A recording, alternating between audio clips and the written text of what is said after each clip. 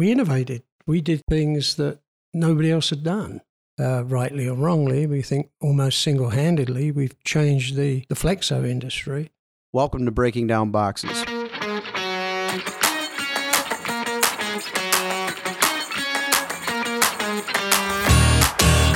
It's Gene Marino with Acres Packaging. I'm Joe Morelli from Houston Patterson Printers. We have compelling conversations with successful entrepreneurs in the packaging space.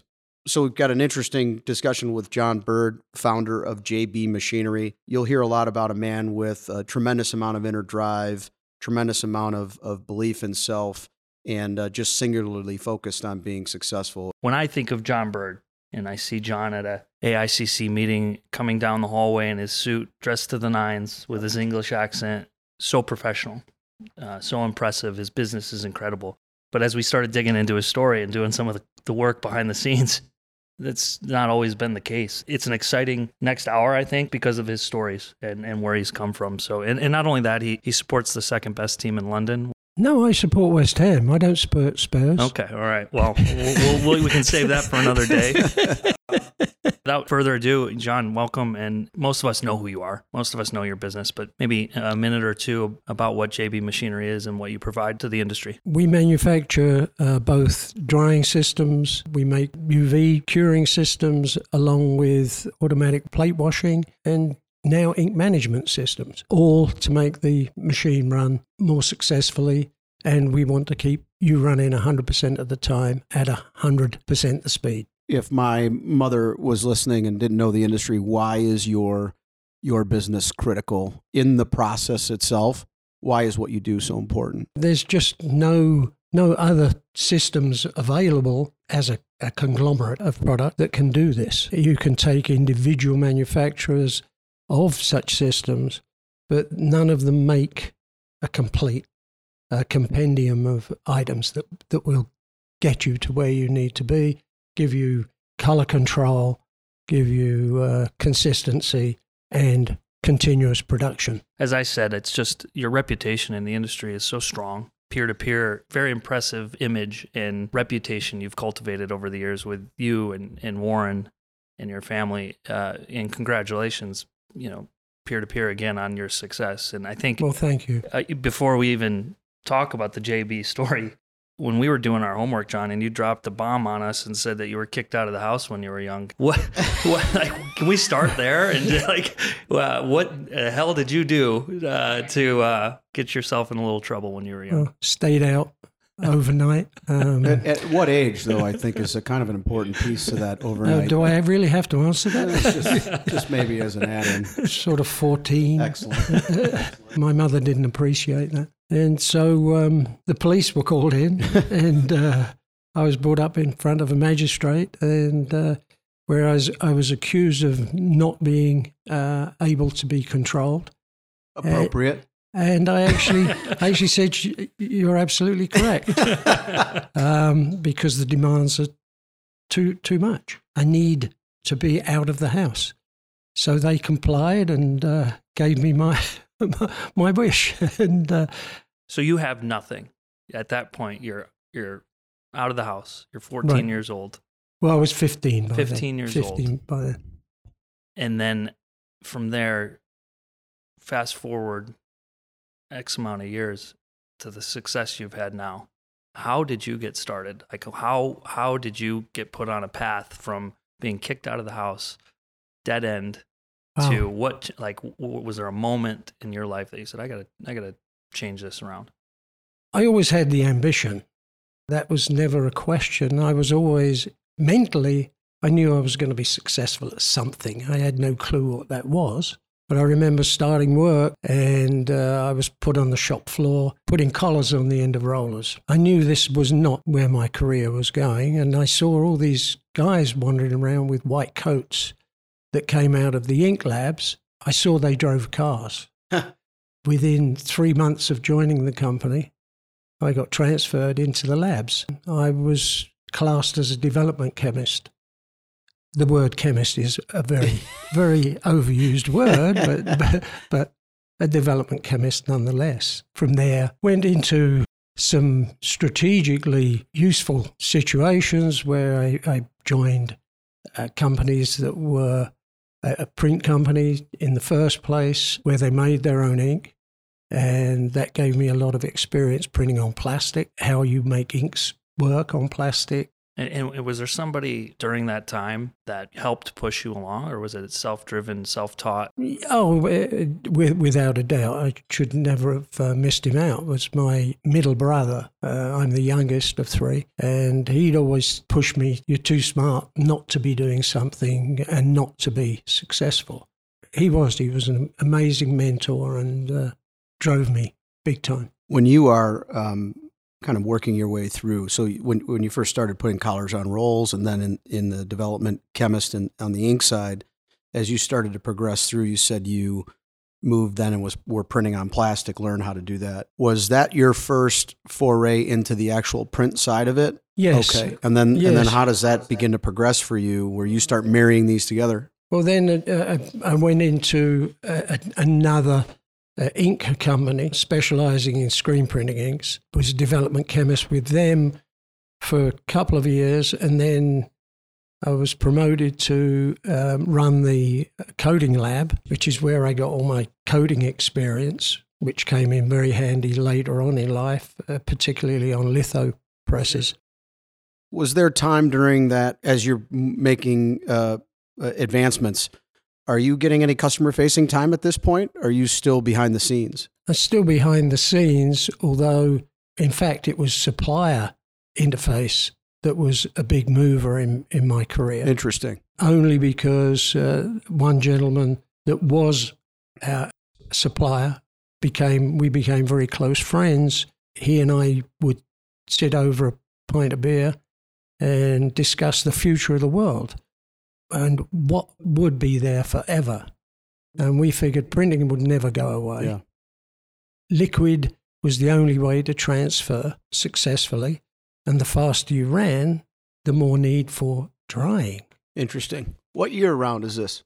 This is 70s. We're talking probably 74, something like that. It's pretty amazing. So just being in that environment and around it and experiencing it every day and that self-drive and maybe some push from your brother, you begin to look at the industry through some different lenses about what's possible, what's going to be sustainable, liquid printing, and then what the future may hold. Have you always kind of looked through it through a down the road vision to things in your business? Yes, absolutely. It's one of the things we pride ourselves on is in the innovation.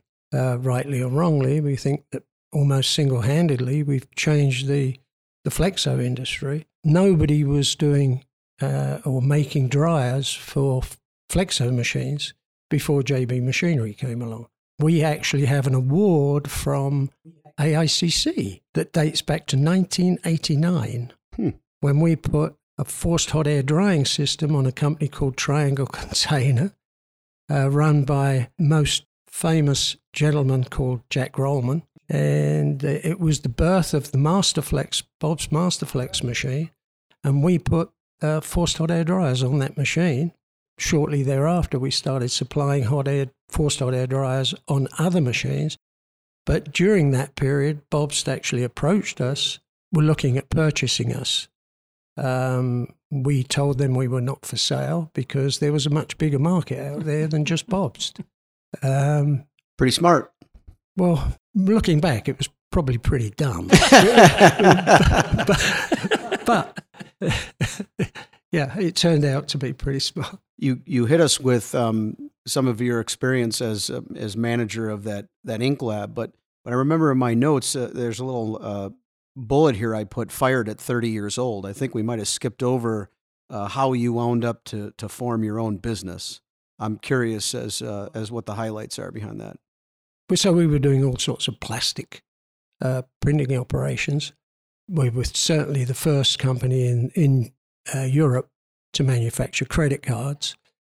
And a job went wrong, and I was the production manager, and goodbye, Johnny. I found myself jobless.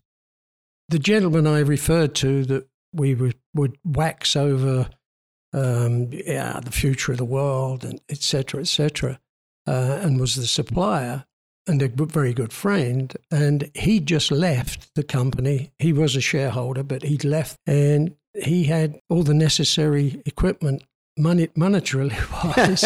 And that helps. The two of us started up the company. There was a third member, and the three of us went our own way and started with his £100,000, which back then was a lot of money. I certainly wouldn't put that down. It was like 77, 78. Within 5 years, we were 5 million. That's great. Take me back to the day you got fired and realized you had to go home to Sandra. Oh, boy. And say, sorry, hon, I'm out of work. Well, remember, we didn't have cell phones or anything like that. And when you eventually got home, you told her. Right. Well, here's the thing. I had a company car, right? So I drive into work, and I get called into the boardroom. And there sitting in the boardroom is one of the directors from the McCorkadale Group, which was the big group that this company was part of. And my immediate managing director and a lawyer. Oh, yeah, you of know course. You're in trouble. I figured there might be problems ahead, and I was asked to clear my desk. Oh. I would be escorted home in my car because they were immediately taking the car away. I was driven home in my car. Talk about a little bit your mindset at that moment. Like, was it, oh, woe is me? How am I going to explain this? Or was it like, what am I going to do? What am I going to do now? Like, where did your mind immediately go? My immediate mindset was, I'm going to talk to Rupert Cawthorne, who was the other guy, see what ideas we could come up with. That's pretty good. Yeah. So within moments, you had already thought about starting your own company. Yeah. It just was, what else are you going to do? Yeah. I think of myself as unemployable just because I don't participate in any politics within companies. I just don't and will never do that. In the end, it becomes, hey, you got to do it yourself. Well, there's some factual evidence behind your ability to withstand someone telling you what you should be doing by staying out all night at 14. So I think that formative, I guess, historical point speaks to your personality, because now here's a second event where you've just been handed your walking papers and you're immediately thinking about, okay, well, what am I going to do next? It's not this this moment of self-pity or this moment where it's someone else's problem and you're the victim.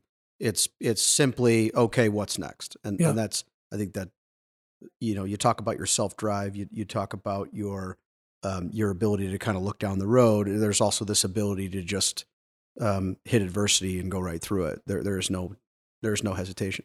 You mentioned within a couple of years, you took 100,000 pounds and turned it into 5 million, and that was just based. Was it a? And obviously, that's not just no, me. no. What's the name of the company? It was Color Dry.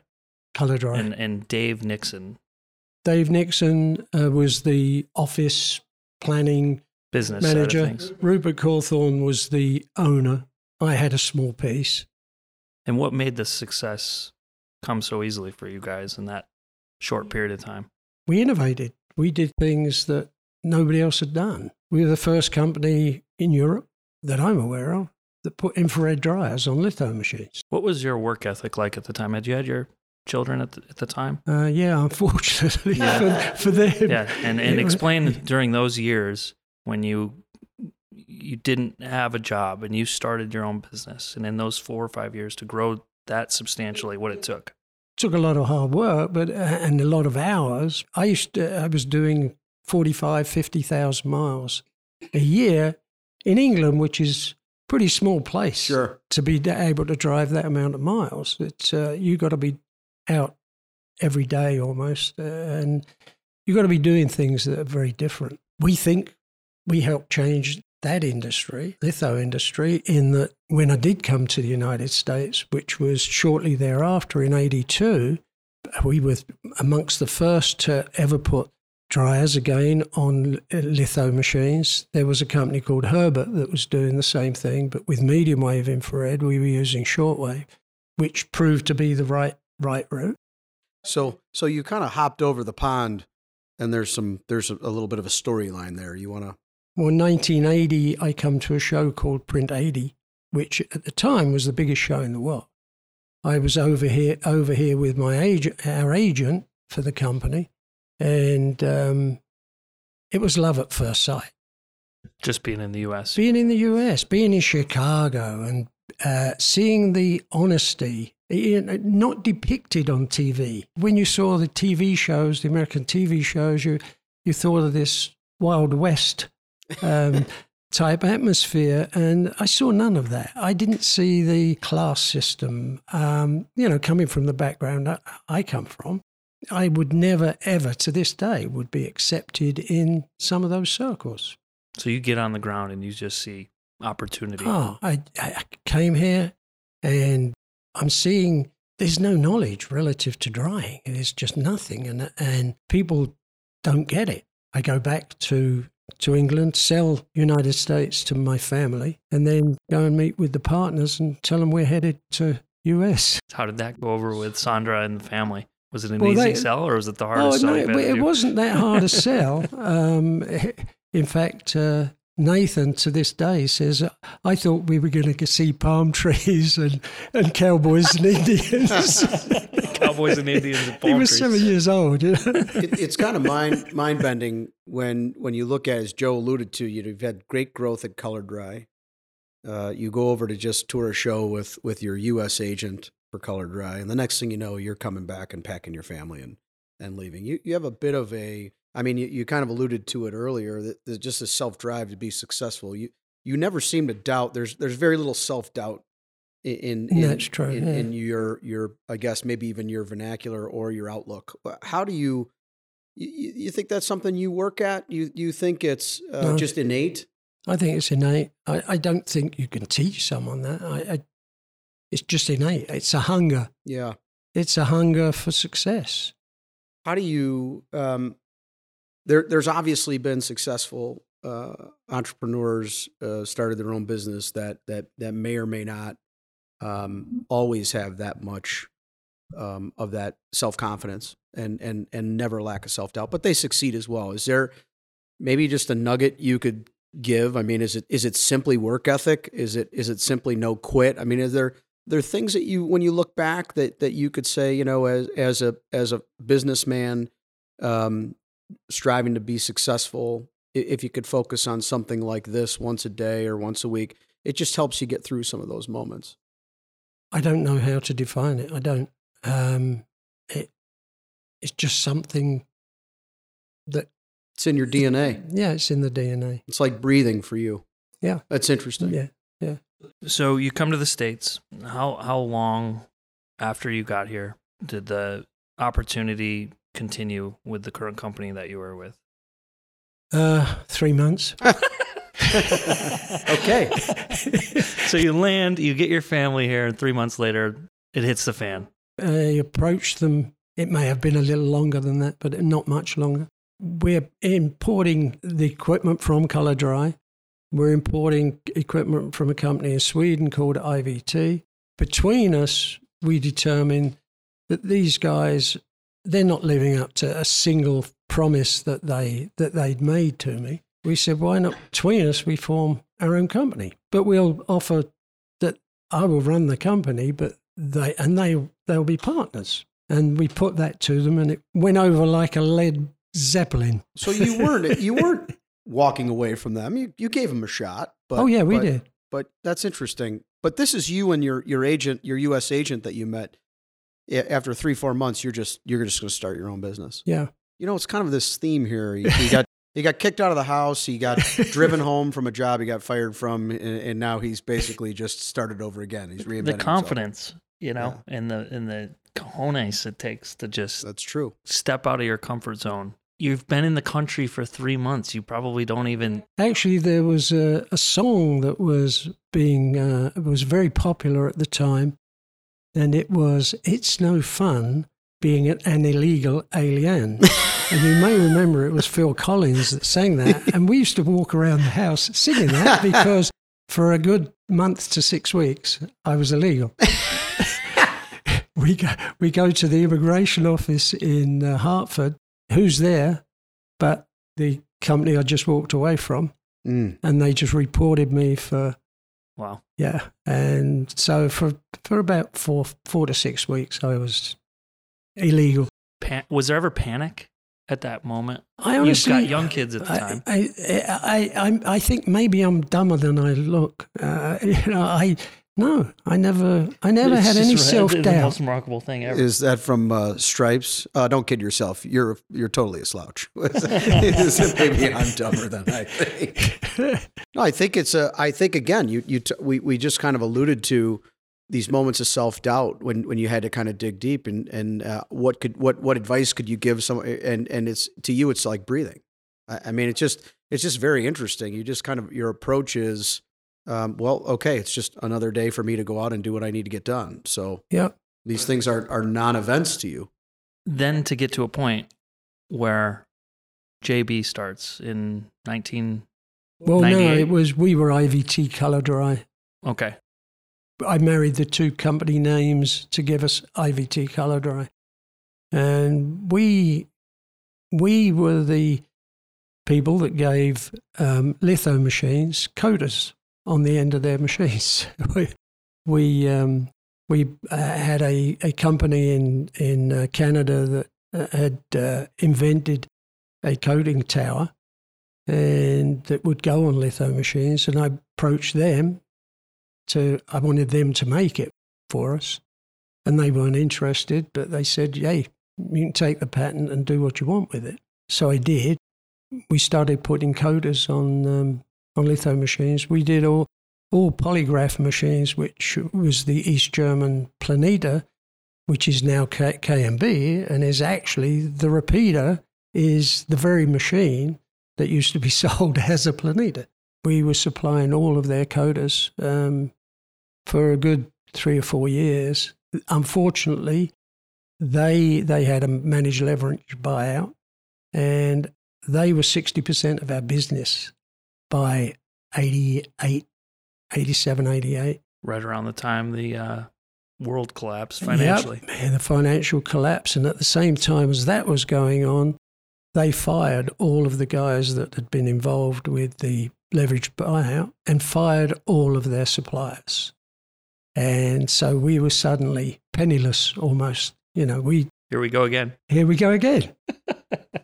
So, sold all the intellectual properties to a company in Dallas, went and worked as a consultant for them. Printing research.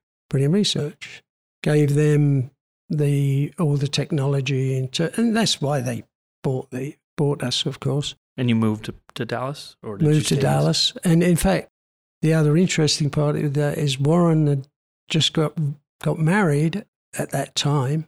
He was with us for about 6 months, a year before we sold to get and all moved down to Dallas. Oh. Warren's your oldest. The oldest son, yeah. The president of JB Machinery. And we'll get a little later, we'll talk about the current status of JB and get the names and duties of the other children. But it's pretty shocking to me. Just one more event where the world collapses and John Bird just says, okay, let's go. What are we doing Roll tomorrow? up the sleeves and get back to work.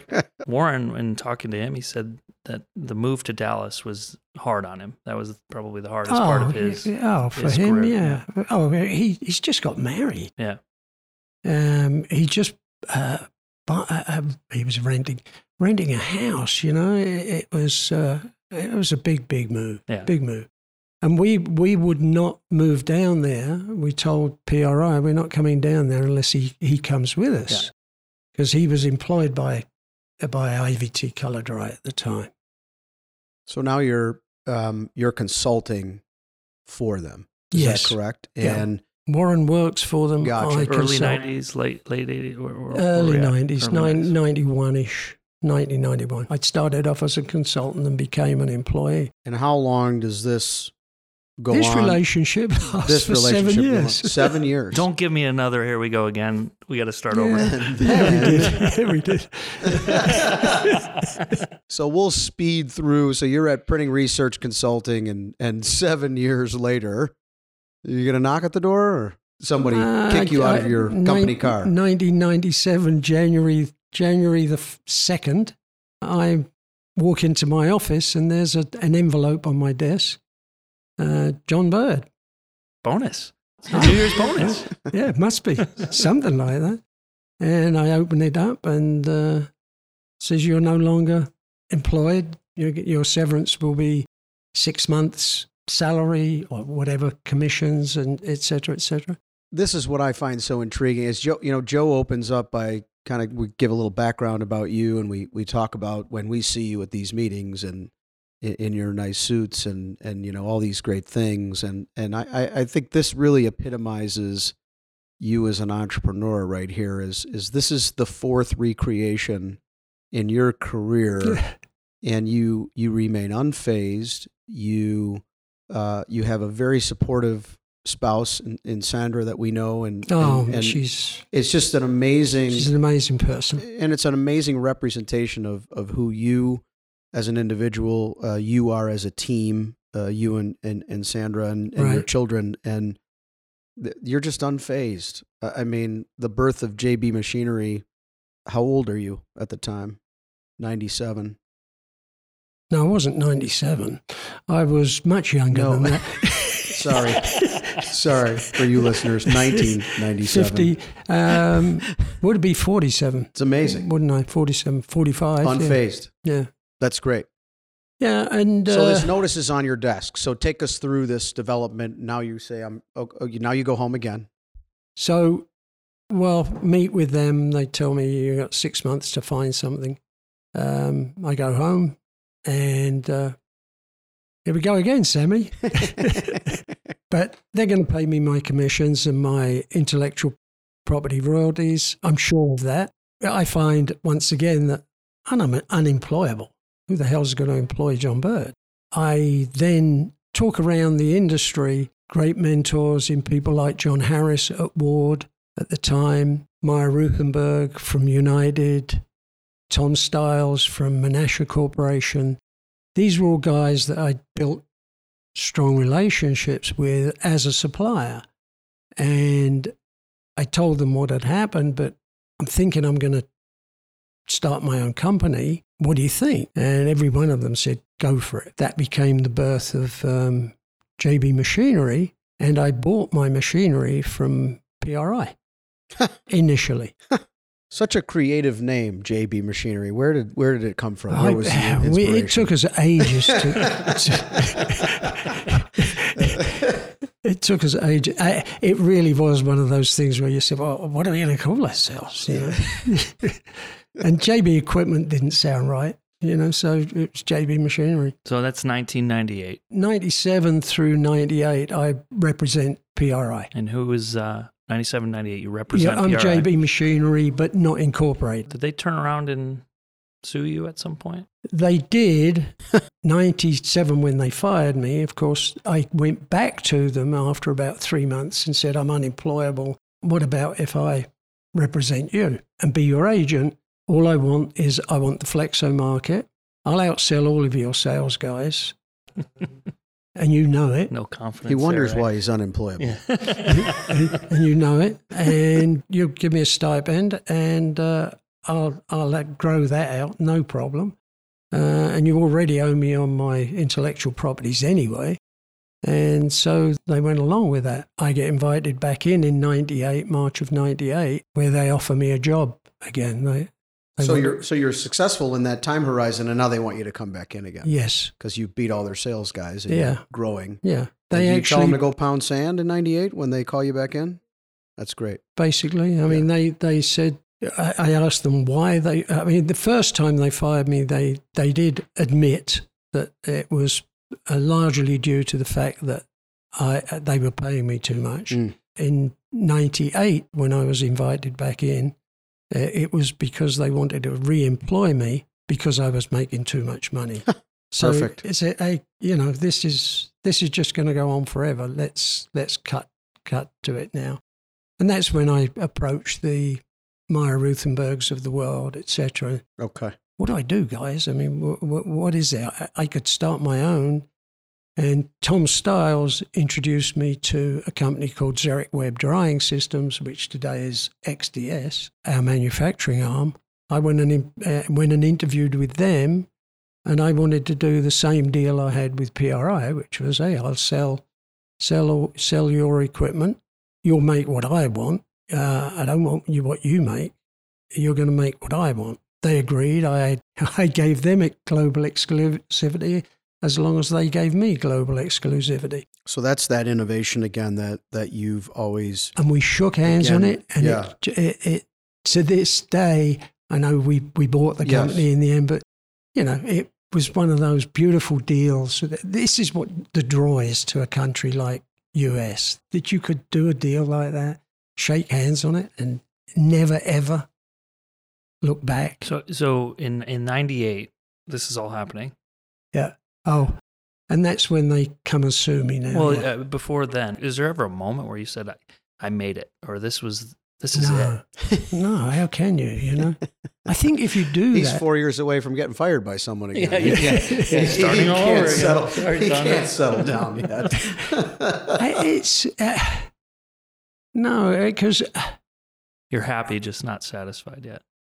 It's not a question of satisfaction. The satisfaction is in the creating, is to making things happen. The satisfaction comes from being innovative. Yeah. I mean, we've introduced In Command, which is the only product of its type in the world. Yeah, people make ink management systems, but it's the precision control that we've got with that system that makes it special. We've introduced auto wash. It's those are things that they get me excited as hell.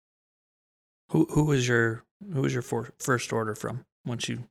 First order ever was from Weyerhaeuser in Meriden, Connecticut. A UV system that went on the end of a ward. It was very interesting only because David, I can't remember his last name, but we actually showed him a piece of PRI equipment that Tom Stiles allowed us to show him that was Menasha plant in Olive Branch, Mississippi. We showed him the system working, and he committed to us almost immediately saying, we'd like to buy this from you. I immediately turned to Roger Whipple, the owner of XDS, Xeric Web Drying Systems. It was one of those moments with Roger, I'm not incorporated. And you've never made a UV system ever before. Isn't this great? we need to talk to David about this. And so we're walking up the stairs in Olive Branch. I'll never forget it. David, we need to have a few moments. And I explained to him, and he said, "Why, are you thinking of going somewhere?" Mm-mm. It was ridiculous. I mean, again, it's that only could happen in the United States. Yeah, chance favors the prepared, in my perspective.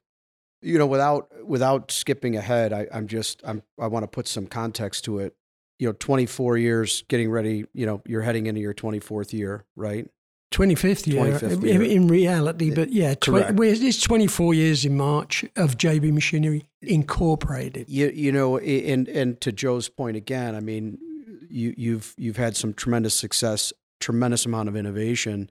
You're just, it's great to hear these stories because you're a very humble person. I mean, it's funny, it's so out of context for me to hear you tell this story where you looked at PRI and said, I'm going to outsell your salespeople and I'm going to be bigger than I was when I was here, because that's not how I know you. And it's just a credit to a lot of struggle, to some heartache and some challenges, but just the way you carry yourself and your work ethic and your humility is really, it's representative of who you are and who the company is, and you all behave that way, and it's a core value. That hard work married with humility is a great thing to see. Warren, when talking to him, mentioned to me that it was a pivotal point for him in realizing that, as a family, you guys were starting to grow and starting to get business and starting to make JB Machinery happen, and in the excitement at that time, he points back to a time in his career where he was like, okay, I think this is going to work. In fact, he got offered my job at PRI. He and I spoke about it. We said, probably not a good idea because you know where I ended up. He applied to Baldwin Technologies, and he got jobs selling. He was with them several years, and in Chicago, he got promotion and transferred to Baldwin in Connecticut. The pivotal point of all of that was that I wanted to move JB Machinery Inc. to Connecticut because coming out of Dallas was a challenge. Everywhere you went, you had to fly. There was nothing, you can't drive anywhere. And then when he moved to Connecticut, it was perfect because now I moved JB Machinery Inc. to Connecticut. We were neighbors. 2002, we built up enough of a company to be able to say, hey, we're going places. This is going to happen, really going to happen. Warren, come and join me. Again.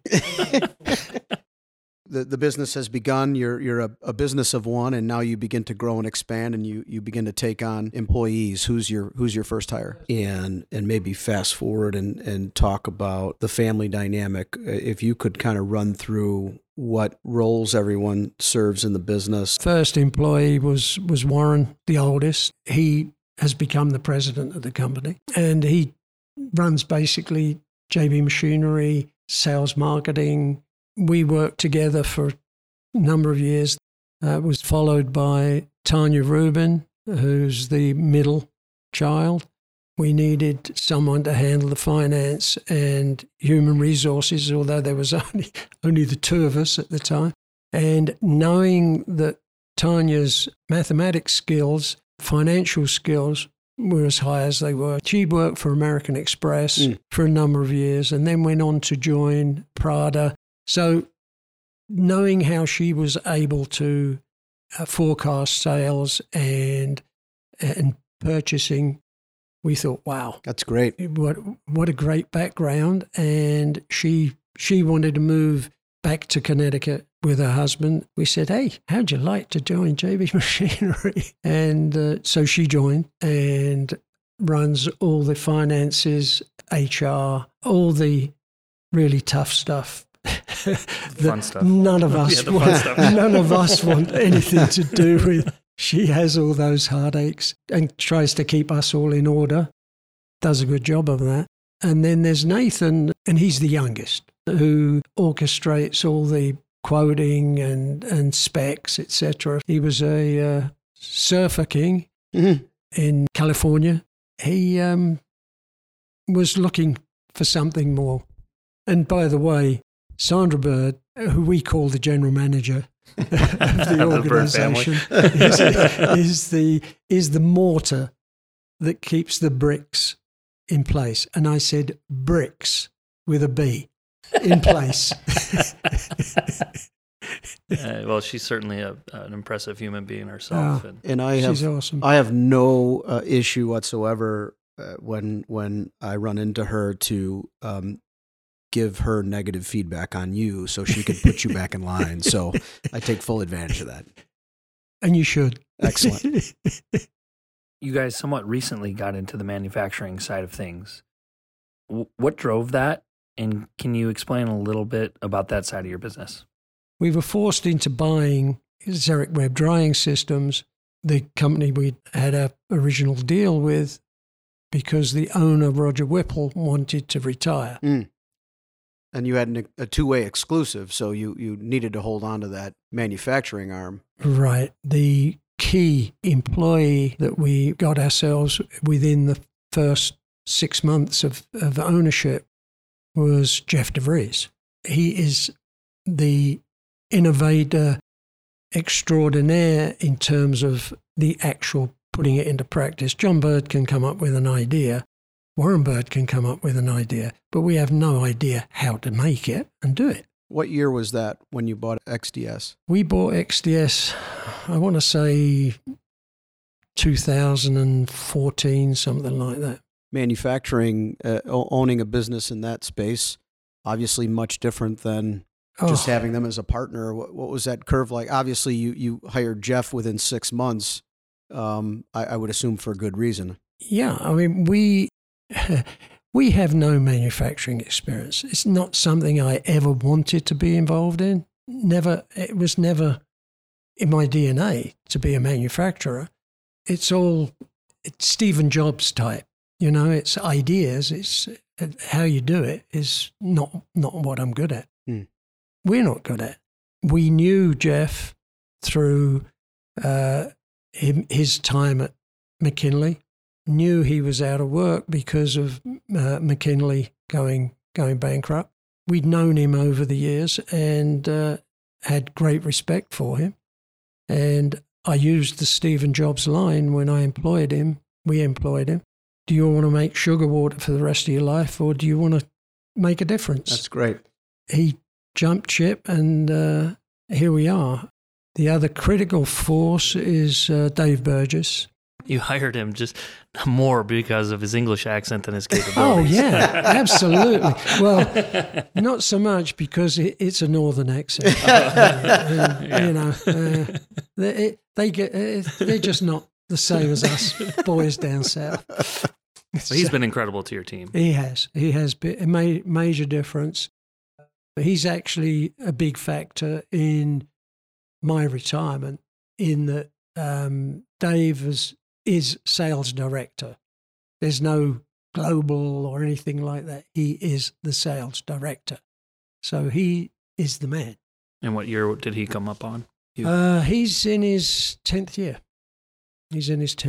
How does what's the interaction like between having now two very influential non-family members involved in strategy, direction, discussion, execution? How does that operate with you? I think it's an incredible addition. They're two extremely intelligent guys, extremely creative in their own ways. I just don't know how we would ever replace either one of them. We regard them as family and call them family. They're just very special people.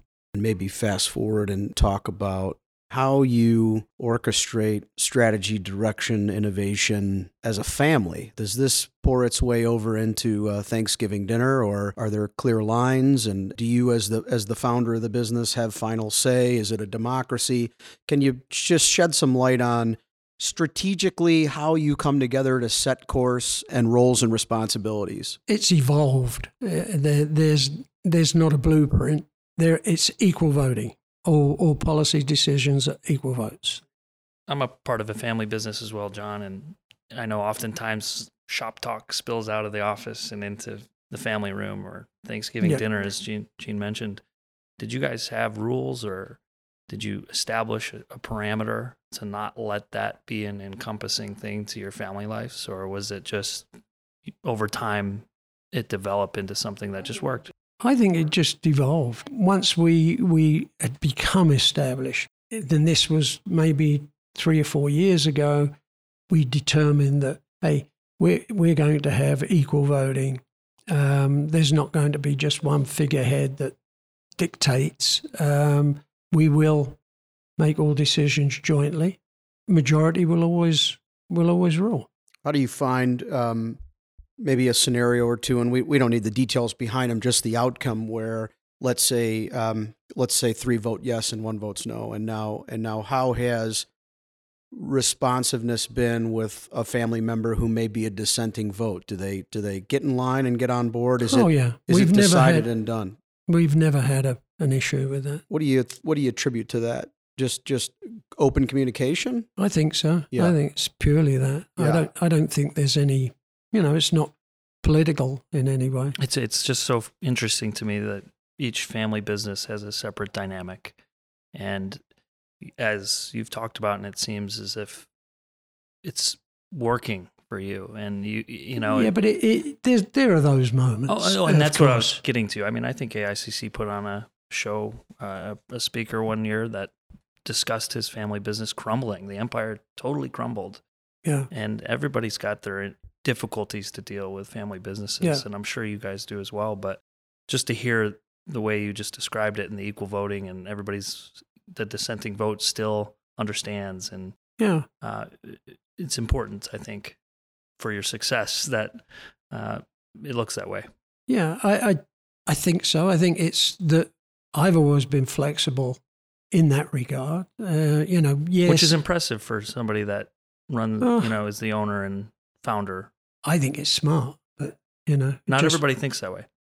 No, I know, but I think it's dumb not to think that way. Because you don't always know the right answer. Yeah, there's got to be some dynamic too, though, because as you said before, one of the things you lean into that you get great satisfaction from is this innovation and looking down the road. Right. And not everyone has that makeup. And I have to believe that it is a fine line, flexible to a degree. But at the end of the day, I think that there are probably scenarios or situations where you're pretty damn committed to something, and there's going to be a vote, but you need people to understand that these are just things that you bring to the party. I mean, has that ever occurred where there may be a little bit of a fist pound where you say, hey, look, I feel really passionate about this next move, and I know you can't see it as well as I can, but I need you to get on board. Has that ever occurred in the 25 years? No, because I think because there's always been good forethought going into this will work because. Okay. And this is why we should do it. There's always been the objective and the explanation as to why it's a benefit. You're only going to do it, we would only do it if we could see that there was a major benefit to our customers. Otherwise, don't do it.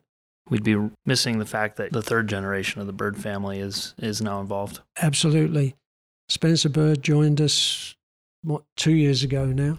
He's very outward going, etc. And actually something that was said this week, it was, I think, by you, Gene, that's really hit a note for me, which was that we get scared of the new blood coming in. That's exactly right. You say, stop being concerned about it. Of all the folks that I know in this association, in this industry, how they came in, they tell great stories. Well, my parents brought me here when I was 22, and I took a full-time job at 24, and all of their connections and close friends and networks are all roughly the same age. They're all compatriots coming into this. By not having the next generation of talent come in today, we are prohibiting those connections. Yes. That take place organically. So 20 years down the road, a third generation Bird is meeting with a third generation box maker or a fifth generation box maker of all like-minded, equal time frame compatriots that now have created a bond and a trust just like a generation ago. And so that needs to happen organically, and it can only happen with full participation. Yeah. So it's great that you recognize that. Yeah. Hey, it's not easy to pick it up, but you can and do. What sort of advice could you give an entrepreneur? It's not a startup. It's not a reinvention. It's not it could be third generation who's taking over. It could be second generation, new to the role, setting the course for the business. With all of the experiences that you've had, what are some of the lessons, and how would you convey that to someone? With great difficulty. So let me rephrase the question then. Spencer looks at you and says, hey, I'm going to go off in this direction, and I'm going to go start a fabric printing company, and can you give me some advice? What would you tell your grandson? I mean, what? Tell him he was a fool to leave JB Machinery. That's fair. Let's just make a presumption that this is an opportunity. I guess I'm looking for. Well, if that's what he wanted to do, honestly, I'd say go ahead. And what advice do you give him? Why can he be successful as you've been? What lessons can you share? I don't know how to put that into words. I don't, because I think that you better you better know what you're doing is going to work. There's no point in getting into anything unless you are convinced and you know that you're right. John, we're out here at the AICC board meeting in Arizona, and just curious to get your thoughts on what AICC has meant to you and JB Machinery over the years. I don't believe that JB Machinery would be here today if it wasn't for AICC and their support. Can you elaborate a little bit on why that's so important? Because of the networking capabilities, possibilities, and because you're able to create friendships and alliances with people that otherwise wouldn't be available to you. And of course, assuming you've got a good product, because without a good product, you're not going to go anywhere. But that's made all that possible, that members can talk to each other and are able to verify with the other members before making their decisions. Sure. And I think AICC is equally as grateful. You've been very committed as an associate member. You give back not only of your time, but also of the company's talents and expertise to help make us better as an organization and individual entrepreneurs. So I believe while you are grateful for what AICC has been able to provide with respect to a platform, the association and its members are just as grateful for how you've helped us improve our efficiencies, our productivity, our end product to satisfy demanding and ever constant changing customer needs. And we thank you for that and making it possible. As we wrap this up, kicked out of the house, put in front of a magistrate, starting a company, getting fired from a company, starting a company, getting fired from a company, getting sued, and never did your mind change. You believed from day one in each one of those instances, this was what I'm going to do next is going to work. I think it's a marriage of, I've always admired entrepreneurs who, I guess coining a phrase of my own is, they're opportunistic in a very tight lane of traffic. So some call it innovation, but innovation could be anything, and it could span a wide range. But it's that ability to be innovative and strategic within what you do very well. And what I would describe, what kind of repeats itself, is a singular focus. You get this really kind of fallen in love with, and maybe by necessity because you needed to be employed, but you wound up in the ink space, and you started to craft this mindset of innovation, but you've succeeded in it with a singular focus and a singular drive. So I think from my perspective, not here to put words in your mouth, but the experience that repeats is your ability to be very focused and driven and rely on your own capabilities. I think you said a word there that I think is very important. And necessity is the mother of invention. Amen. And I strongly believe that. Strongly. Hey, some of the greatest creations have come through necessity. 3M, totally out of necessity. I said it at the beginning when we introduced you, but what you've built is incredible. And we mean that from, the bottom of our heart, and just seeing and hearing the story. And well, thank you. I think it's meaningful to a lot of people in this industry, and it needs to be shared. And as I said to Gene earlier, we're fortunate enough to know you and your story. And so many people within our industry don't. And it's an important one to share. I just hope I don't get arrested as I leave. You never know. And we certainly, we have a limited time frame. We really didn't dig into what you alluded to with the team you have, family members and non-family members. A lot goes into JB Machinery is today. We certainly aren't discounting any of the efforts of the people that support you and your business every day. They're massive. They're massively important. We're just taking one perspective. And if you want to learn more, you can go to www.jbmachinery.com. And you could always come to an AICC event and meet JB personally. We'd be happy to introduce him. John, thank you so much. Thank you. We appreciate it. Thanks for sharing your story. Breaking Down Boxes. New shows will drop the first Monday of every month. Subscribe wherever you listen to podcasts.